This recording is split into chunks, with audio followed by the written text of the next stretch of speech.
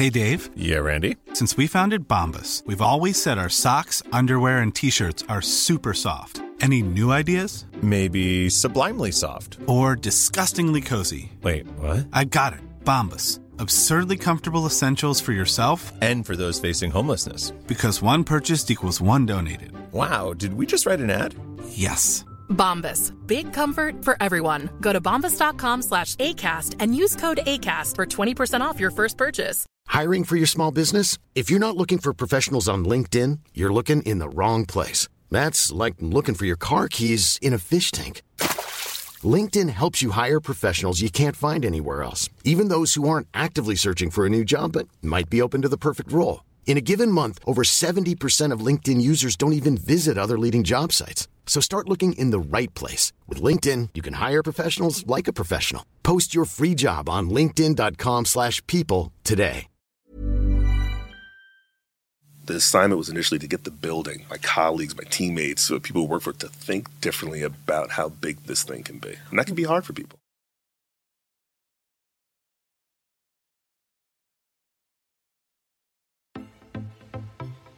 Thanks for joining me on the Marketing Vanguard podcast. We're doing this live from Brand Week, which is sort of our special series of this podcast, and I'm thrilled to have you here. So thanks for joining me. Thanks for having me. So I would love for you to just honestly share a little bit about you. I mean, I think for folks who perhaps might surprisingly not know your life story, would love for you to just share a little bit about you and what kind of, what led you to this point. Where I am in life. Yeah. All right, I'll give that 48-second story. It's going to be 48 seconds. So, we were talking about this earlier. Born and raised Ridgewood, New Jersey. So for folks who don't know, that's, northern New Jersey, about 18 miles west of Manhattan. Kind of a thriving, a lot of financial services and upper crust, fancy, little enclave. But my family was not that within that world. But meanwhile, it's like, I was a sports playing and, popular guy and doing all that thing within the school system. My mom was divorced when I was a baby. I have two older sisters, right? So I also saw, in my house, that kind of like a woman just getting up and grinding it out and working every day to make things work. And my grandparents were in a neighboring town. They owned restaurants, though, in Ridgewood, blah, blah, blah. So they were like the pillars of the deal in a different way. And then by the time I graduated high school, it was clear to me that I was going to have to work and pay for school at the same time, right? Yeah, so I went straight to a community college, was playing basketball there for a year, and then was like, listen, I can't go there and play hoop and work and try and figure this out. So anyway, that took me to Ramapo College, a little small liberal arts school in North New Jersey. Went there, and at that point, it was just a means to an end. I am living at home. I'm going to college. I'm finishing this off. I'm paying for it, right? Took me a little bit longer because of that component of it. And I did an internship at CNBC. So I do a lot of work at Ramapo now. I'm on the board of governors there. And I love that. And so it's like my philanthropic thing of choice. And when I give speeches to the students and stuff there, and they have had me at commencement ceremony and stuff, I say to them, I go, I got two things out of this school. I got my wife and my life. And they're like, wait, what do you mean? I'm like, I'm sitting in a class. It was a video production class. And this woman walks in. I was literally distracted when she walks in the door. I'm like, hey, party over here, right? And other things I was thinking. And that was Janine. So it's like, okay, so I started dating her. And then we both did an internship at CNBC. And for me, it was like, whoa, live television. I can't get enough of this. Yeah. And for her, she was like, this live television thing is crazy. But I joke around with her. I'm like you went to a less hectic thing. She went into advertising, right? So I'm like, nonetheless, it got me on that pathway. And so the internship at CNBC turned into another theme I give here is, I can't help the age I'm at and what life was taken at the time. By that, I mean, I had nothing to do with the age I was born and the growth of cable was starting, right? Yeah. So CNBC turned into America's Talking, which was the predecessor to MSNBC. A bunch of us young, dumb 20-somethings stayed at MSNBC. Some of us were like, I want to be on-air reporters. So I chased that for a little bit at News 12 New Jersey, some other things. But the crew who was running CNBC and America's Talking went to launch this Fox News Channel thing. So then they grabbed a bunch of us and brought us over there. And I was over there for 3 years until I was like, well, it was largely this news world wasn't for where I thought. I just got married at that time to Janine. Yeah. And was kind of looking to the crystal ball of what I want my life to be like and balance and if I was going to have kids, so I was doing that dance in my head. Left there, went over to Viacom, just some chance meetings over at, or interviews over at VH1, landed in the VH1 news department. Yeah. It was a shift in the coming out of a news environment into this entertainment space. Yeah. Just in terms of people and culture and learning. But I was like, I think this entire Viacom thing is the place for me. VH1 wasn't the place to me. And then unbeknownst to me, I started doing some work. I don't even know how I landed on it, quite frankly, but I landed on VH1's diversity team. And at the time, the Viacom, the way it was structured, they had a lot of each individual brand, Showtime, Comedy Central, blah, blah, blah. They all had the diversity team. So I was like one of the co-leaders of this team. I'm giving a presentation at this cafeteria they called the Lodge there, and talking about diversity and inclusion. And I'm leaving the elevator to go back to another building I was working in, 1633 Broadway. The main building's 1515 Broadway. And there's a woman in the elevator, and I feel her staring at me at the side of my eye. And I look at her. She's like, "Hey, I liked your presentation, right?" Give me a head nod.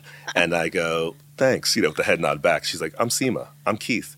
And then that was it. I go to this cocktail thing afterwards.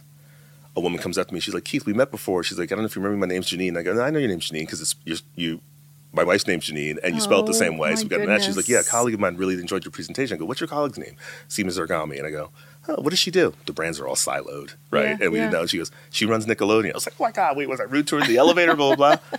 Next thing you know, we were having lunch every 3 weeks for about 8 months, and she had this network called Nicktoons that was in like 5 million homes at a time. She's like, "We think it could be bigger, and we're not spending a lot of time on it, blah, blah, blah. We want you to be the GM of it." I'm like, "What the hell do I know about being GM? She can't be really talking about me." Anyway, offered me that position, and then my suit career took off, where it was like, Nicktoons turned from 8 million homes into 70 million homes, and T-Nick under the brand, 70 million homes, Nick Jr., blah, blah, blah, whatever. And then you're running day-to-day operations, and then you kind of move through life, and here we are. Oh, my goodness. And now you're president of the Harlem Globetrotters. Harlem Globetrotters, which, I mean, talk about iconic brands. Tell us a little bit about that. I mean, I don't even know where to begin. I mean, it's been such a fabric of our culture, right? Yeah. The Harlem Globetrotters. I mean, I grew up with it. So many generations now, right? Talk a little bit about the power of the brand. The history, but also how how it's been modernized and brought forward. Well, I'll go personally and then professionally. Perfect. That's okay, right? I tell people that I'm not poo-pooing anyone else's job and their gig, but that I was able to work for 14 years with a brand, Nickelodeon, that if you were a little kid and they were like, "Oh my God, you work at Nickelodeon," they lose their minds. Sure. The adult, if they were like 30, "Oh my God, I grew up on Nickelodeon." They want to tell me about how Rugrats, Ren and Stimpy, or whatever was better than the stuff that's on. My God, Ren and Stimpy. Or the adult taking them. And I'm like, I don't think I'm going to get a better deal in this to be with like a brand that just lights people up like that. Yeah. And I'm like, I struck gold twice. I struck gold twice. Yeah. That I'm at this brand that people go, "Oh my gosh, I'm from fill in the blank planet Earth." And they can talk about growing up in the Harlem Globetrotters. So that's really powerful and awesome. But not the challenge. I guess the opportunity is, though, that the brand, the Globetrotters brand, wasn't swimming down all the lanes that the audience has been as the world was changing over the last, let's just say, 15 years, right? So they've been operating as a tour only. The only way in which you would touch the Harlem Globetrotters brand is if you showed up at a tour stop in Albany or Biloxi or, Germany or what have you. And while the tour stops are powerful, like if you really want to feel the essence of the brand, you should come to the show. But at the same time, it's like, we were just having meetings with Roblox folks and what's going on with a digital strategy and what's going on with consumer products and licensing and what's going on with gaming and the list goes on. Right? On and content on. creation, right? Yeah. And the brand hasn't been there. And I'm like, that's when brands just die. So, but I look at it as like this brand that has 94% brand awareness. Yeah. And hasn't been living down all the lanes where the audience is. Oh my gosh. People have a great affinity for it. I'm like, it feels like it's only arrow up. Yeah. So for us, that's what we've been doing. It's like, stop thinking about this thing as a tour. Right. Think about it as a beloved global IP, 100%, and then let's start swimming down all the How lanes long where the have you audience been is. here? Started in January 22. Okay, so this is fresh. I mean, you can. I mean, arguably, what do you think about when you come in? Is it blank slate, or is it looking across all the value that you currently have and trying to think about like need to preserve this, need to get rid of that, need to add that. Like, how do you regard, the game plan really? Yeah, I think it's both blank slate and the possibility and the heritage and the legacy. Yep. But the initial challenge was I'm sitting here talking to you and you're like, yes, I get it. And oh my God, beloved IP and blah, blah, blah. Yeah. That's not the case of everyone who was working there. So sometimes when you come into a new organization, this is the way we've been doing things. Right. This is what success has historically looked like. Getting people to understand new direction, new possibilities. This is why we're going that direction. Some people that can feel hurtful, like you're calling their baby ugly. But it's, at the end of the day, the job is to how do we get everyone swimming in the right direction? Right. In the same direction. Yeah. Right. And once you get people swimming in the same direction, they're bought in, they're emotionally bought in, they're invested. And then they can feel heard. At the same time, you can convey to them your vision, your strategy, and where you're going and all those things. And then they start to see the wins. Yeah. And when people start to see the wins, when we struck a deal with Herschend Media Production Group and got to show up on NBC, Harlem Globetrotters play it forward on Saturday mornings, it was like a sea change. Forget about the B2B community and the B2C. Inside our building. Yeah. For people to be like, wait, we're on TV? Yeah. For the players to be like, for the first time in 40 years? Wow. Like, what's going on? We just got showing up at the Today Show or GMA or whatever it is, Kelly Clarkson, blah, blah, blah, possibility, right? Not as but just like, these are strategic efforts we're making to have an ongoing conversation with the audience to drive different set of outcomes. But the organization started to work differently because they started to see the possibilities. Like, this world is our oyster for the Harlem Globetrotters. There are people who want to align their marketing dollars, their sponsorship dollars, their brand, whatever it is, with our brand. But I feel like the assignment was initially to get the building, my colleagues, my teammates, so people who work for it, to think differently about how big this thing can be. And that can be hard for people. 100%. But also, at the same time, what is it about the brand that has stood the test of time? I think a couple things. One, no matter what, life gets hard for people. They got a lot going on. They got bills to pay. They have health issues. They have all kinds of things going on. And you could just show up for 90 minutes and just feel joy and love and possibilities and all those things. And you feel it. You can have kids, not have kids, be 80 years old, be from every walk of life. And I see it all the time. I go to those Globetrotters games. They just feel. So that's enduring. Yeah. And they spread that like word of mouth marketing that they had the best time ever. The value of it, the price feels like nothing compared to other things they pay for. It makes them laugh. It makes them cry. It makes them smile. It makes them feel something. To get a shared experience. Right. Yeah. And so, and they experienced that when they were a kid selfishly at 8, but now they're a parent or a grandparent. They want to play that forward. Yeah. They don't put it right. So that's the enduring thing, I think, of the Globetrotters. It feels like the best of our humanity. When you're in there on a regular basis, not in an Olympic year moment, not in whatever year moment. It just feels. Yeah. And you see it. You see people's faces light up when you're on their tour. So being able to spread that out to people, that's enduring. I'm Sandra, and I'm just the professional your small business was looking for. But you didn't hire me because you didn't use LinkedIn Jobs. LinkedIn has professionals you can't find anywhere else, including those who aren't actively looking for a new job, but might be open to the perfect role, like me. In a given month, over 70% of LinkedIn users don't visit other leading job sites. So if you're not looking on LinkedIn, you'll miss out on great candidates like Sandra. Start hiring professionals like a professional. Post your free job on linkedin.com/people today. Why don't more infant formula companies use organic, grass-fed whole milk instead of skim? Why don't more infant formula companies use the latest breast milk science? Why don't more infant formula companies run their own clinical trials? Why don't more infant formula companies use more of the proteins found in breast milk? Why don't more infant formula companies have their own factories instead of outsourcing their manufacturing? We wondered the same thing. So we made ByHeart, a better formula for formula. Learn more at byheart.com. Yeah, you reference, sort of new mechanisms, right, for engagement. Mm-hmm. What are how do you tier them, or what are you most excited about is something that you feel like you need to innovate around and start to move into? And why? I'm going to get to that word innovation in a second because that's an interesting word you brought up that's we think about a lot. I think initially it was just about, or has been about, we haven't been in any of the places. Yeah. So how do we just reposition ourselves? Totally. And right? This linear TV idea, which is TV's dead, but it was like an opportunity that came our way that we were able to move on quickly, and that gave us some scale in terms of reaching, 800,000 people each week. there are partners who come to us, and I always say, it's great to have just like-minded partners where they believe in us as the brand, we believe in them, because that's an easier kind of relationship to kind of navigate through. And there's that. And really, we haven't really thoughtfully been in any of the spaces, so the world's our oyster that way. Listen, but at the end of the day, cash isn't infinite. It's finite. So you have to be thoughtful around what are the choices that we're making right now in this moment of time as we're like building this thing out, right? And so we can't do everything all at once. Right. There's things that we need to put into place now that aren't going to come to fruition for another 2 years, 3 years. That's the development cycle for some of these things, right? We have a 100-year anniversary kind of out there in 2026. Yeah.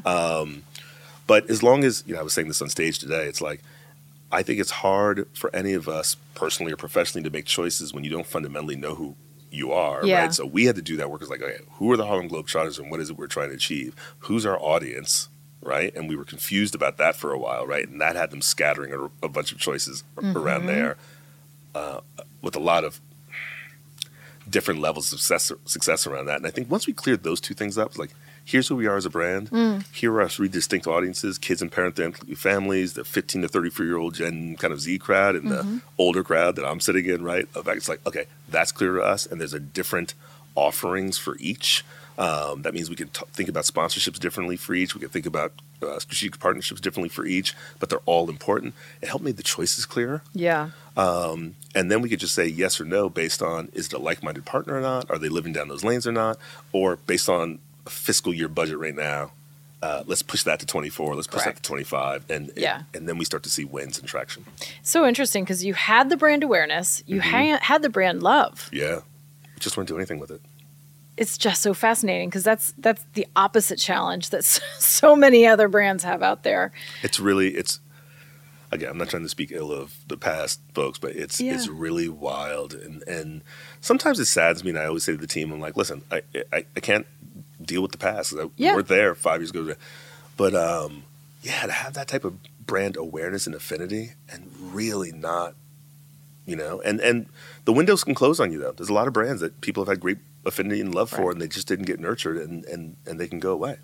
Correct. Yeah. So and you have your work cut out for you. I do. You referenced earlier, so we were having a conversation earlier, a roundtable discussion here on, just sort of the state of marketing. And I know you said you volunteer, you're a professor at Ramapo. Do some adjunct professor work there. But I think that's so great. And I personally have passion around bridging the practical and educational worlds of marketing, because I feel like there's an ever widening gap happening there. What's your vantage point on that? As a practitioner with all this experience coming into a classroom and talking to students who think they know what marketing is or think they want to pursue marketing or frankly don't think they want to pursue marketing. How are you negotiating that? What are some of the interesting takeaways that you're getting from that experience in the classroom? I think I'm just trying to hopefully people buy what I'm selling, whether it's in the classroom or even the professional. I'm like, everything is marketing. And to understand marketing means you understand business, and therefore you are driving outcomes. Like, what do you mean by that? I'm like, if I'm here right now telling this story about the Globetrotters or my experience growing up or what we're trying to do, I'm marketing this brand right now. Someone's out there will hear this, and it will boomerang back to a deal memo in some way, shape, or form, or a next conversation. And I think people underestimate that, which is why they don't put their best foot forward in a lot of different experiences. Like, well, why are we showing the ad week? And should we be spending that money there? And, what's the ROI on that? Blah, blah, blah. That's the nickel and dime that happens back at headquarters, so to speak. Yeah. And I think that's why marketers get this term just like, oh, these guys just they're creatives and they don't really understand business and they're just going to camp every day at their thing. And it's this narrative. And I'm like, okay, so Rihanna performing at the Super Bowl that had everyone captivated, and the playlists are like crazy, on Spotify and blah, blah, whatever, and music sales are going blah, blah, blah, and that, right? Is that the spend that they had to do there? But it elevates the Super Bowl that was once just two teams, Jets and the Colts, in a merger like playing, and it was just a game. The NBA Finals, when I was a kid, oh my God, I hate to admit this, was on tape delay. Preseason football, right, came on after 11 o'clock on tape delay.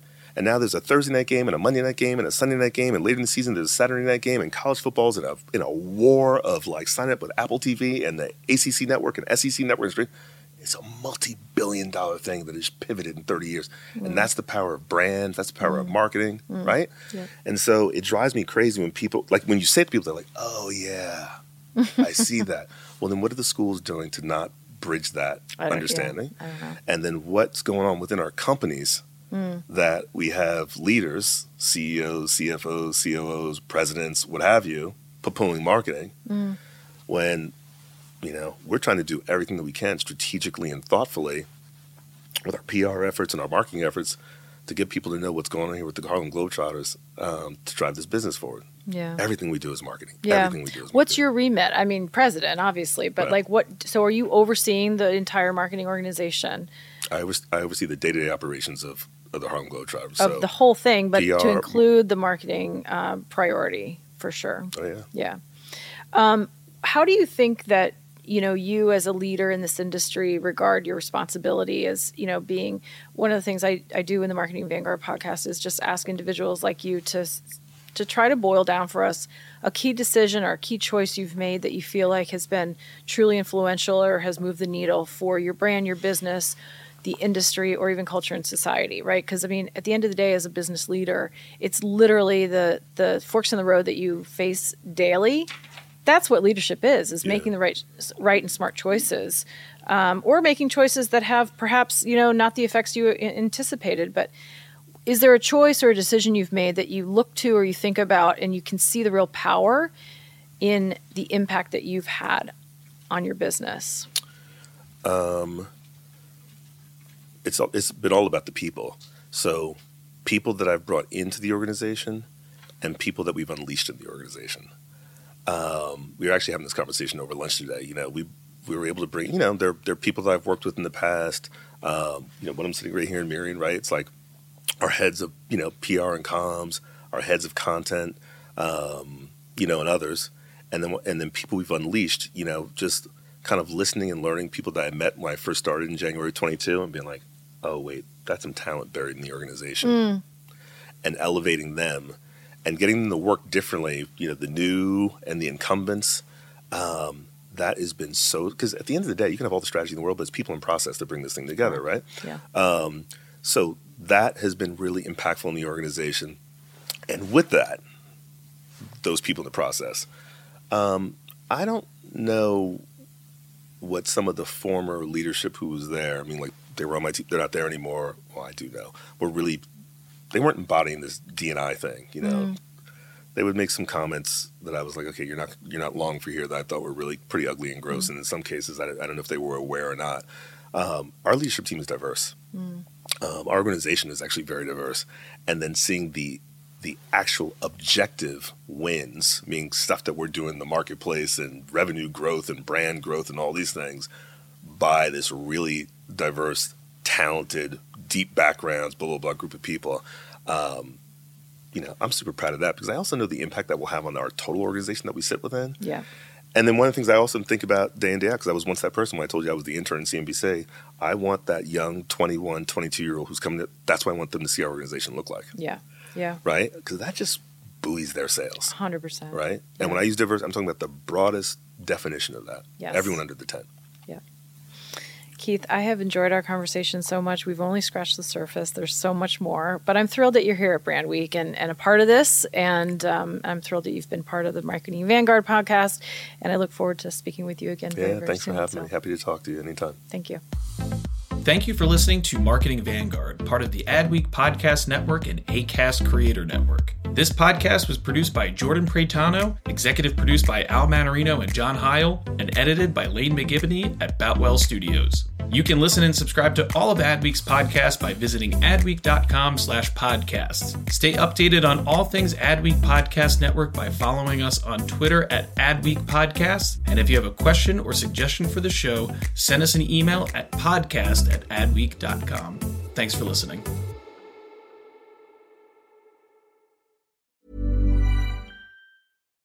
Why don't more infant formula companies use organic, grass-fed whole milk instead of skim? Why don't more infant formula companies use the latest breast milk science? Why don't more infant formula companies run their own clinical trials? Why don't more infant formula companies use more of the proteins found in breast milk? Why don't more infant formula companies have their own factories instead of outsourcing their manufacturing? We wondered the same thing. So we made ByHeart, a better formula for formula. Learn more at byheart.com.